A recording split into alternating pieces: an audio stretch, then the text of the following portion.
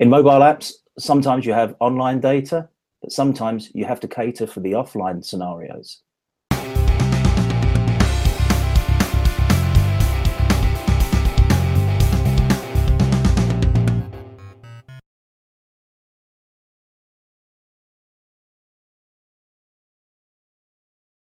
Hi, I'm Ian Thane.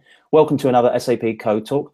And as I mentioned in the start, we're going to be talking about offline OData with regard to mobile apps. And I'm really pleased to have Matt Borges. Matt, thank you for joining me from Canada.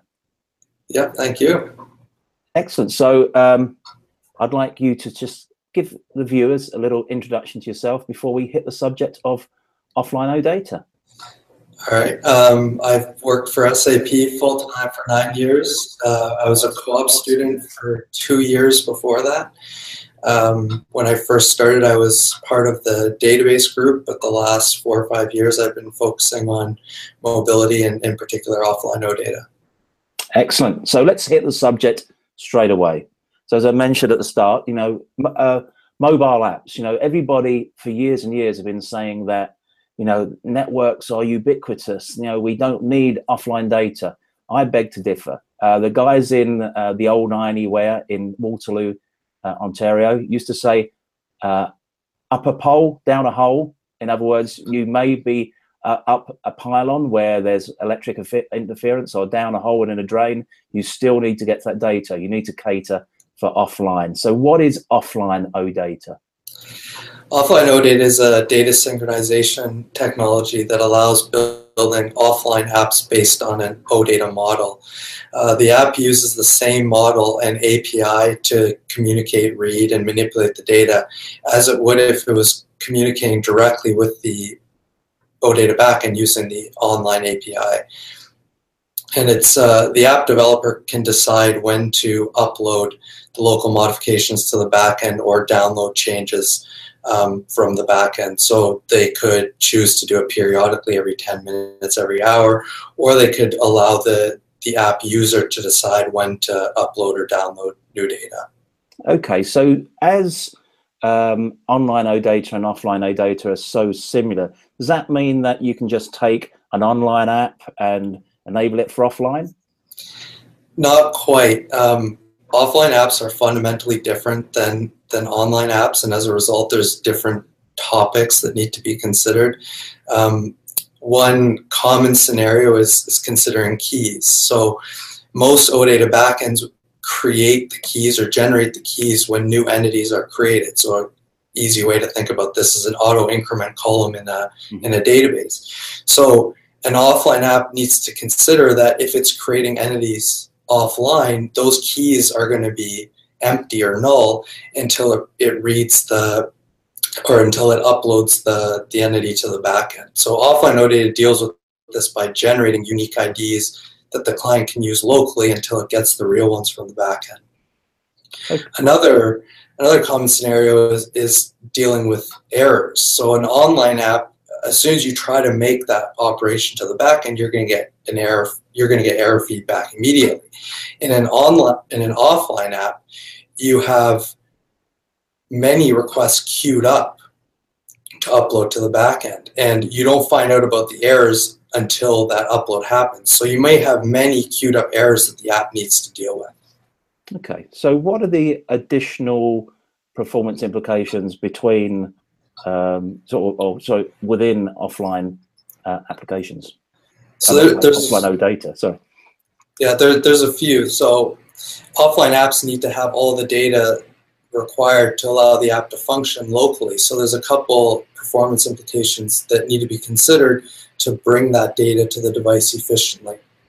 The two most important is, number one, the OData Delta protocol, which allows the client to download only the data that's changed rather than download all the data again.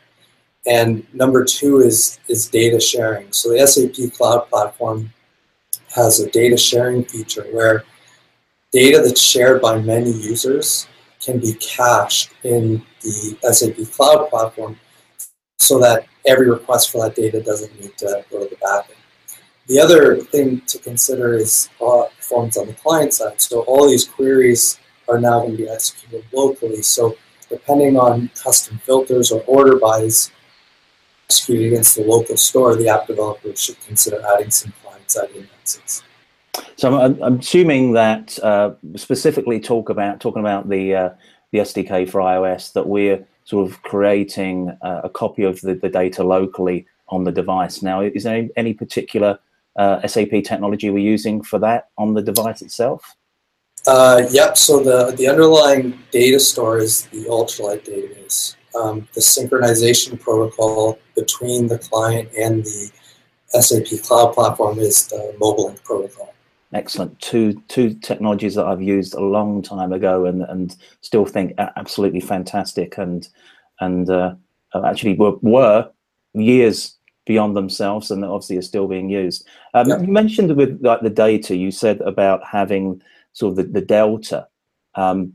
Obviously, as part of offline OData as well, is getting that data, the initial stage of the data on there. And one of the things I just want to bring up, and whether you agree or not, is you obviously, for an offline data application, you wouldn't have everything. You'd obviously slice and dice the data specific to the scenario of the app that you're building. Yeah, that's right. So the model end of the device or in the app is identical to the model in the backend, but the app chooses what data to download based on a set of queries called the defining queries. And it's up to the app developer to decide which data is important for the app to have offline on the device. Okay, so what about best practices for writing these offline applications? Are there any sort of golden nuggets you can give our viewers? Yeah, there's a few that apply to almost all offline apps. So the first one is more of a back-end feature, but it's really important for offline. It's called repeatable requests. So the OData Standards Committee publishes a note called repeatable requests, which is basically a way for the back-end to guard against performing the same operation or applying the same operation more than once.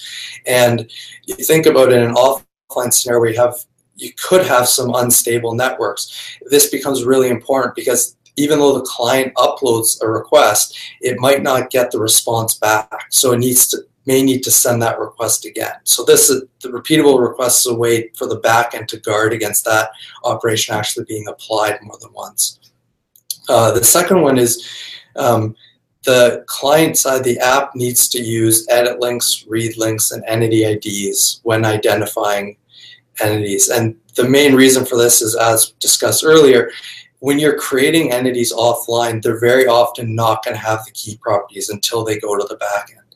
Mm-hmm. But if the app uses the edit link, the read links, the entity IDs, which the SDK will always give them, there won't be any problems uniquely identifying entities. And the last one to mention is that apps should make sure they use client-side filtering and paging when reading the data locally. And in other words, don't download all the data to the device and then read all the data into memory. Read only the subset of the data from the local store that you need for the particular operation that's being done. So be memory friendly as well. Good. Yeah, exactly. Yeah. Okay. So, Matt, are there any limitations with offline OData?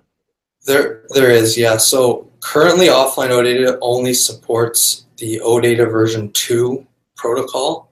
We do support most of the OData version 2 spec, but there's a couple limitations. The most notable limitation is that we don't support function imports, which means we don't allow function imports to be used locally on the device to make changes, and we don't allow using function imports to download data. Excellent. Well, I'll tell you what, this is going to be a subject that a lot of our viewers want to delve a little bit deeper with. I'm sure they'll email us at developers@sap.com for some questions. So, Matt, I thank you again for joining me on Code Talk, and I invite you to come and do some more in the future. All right. Thank you.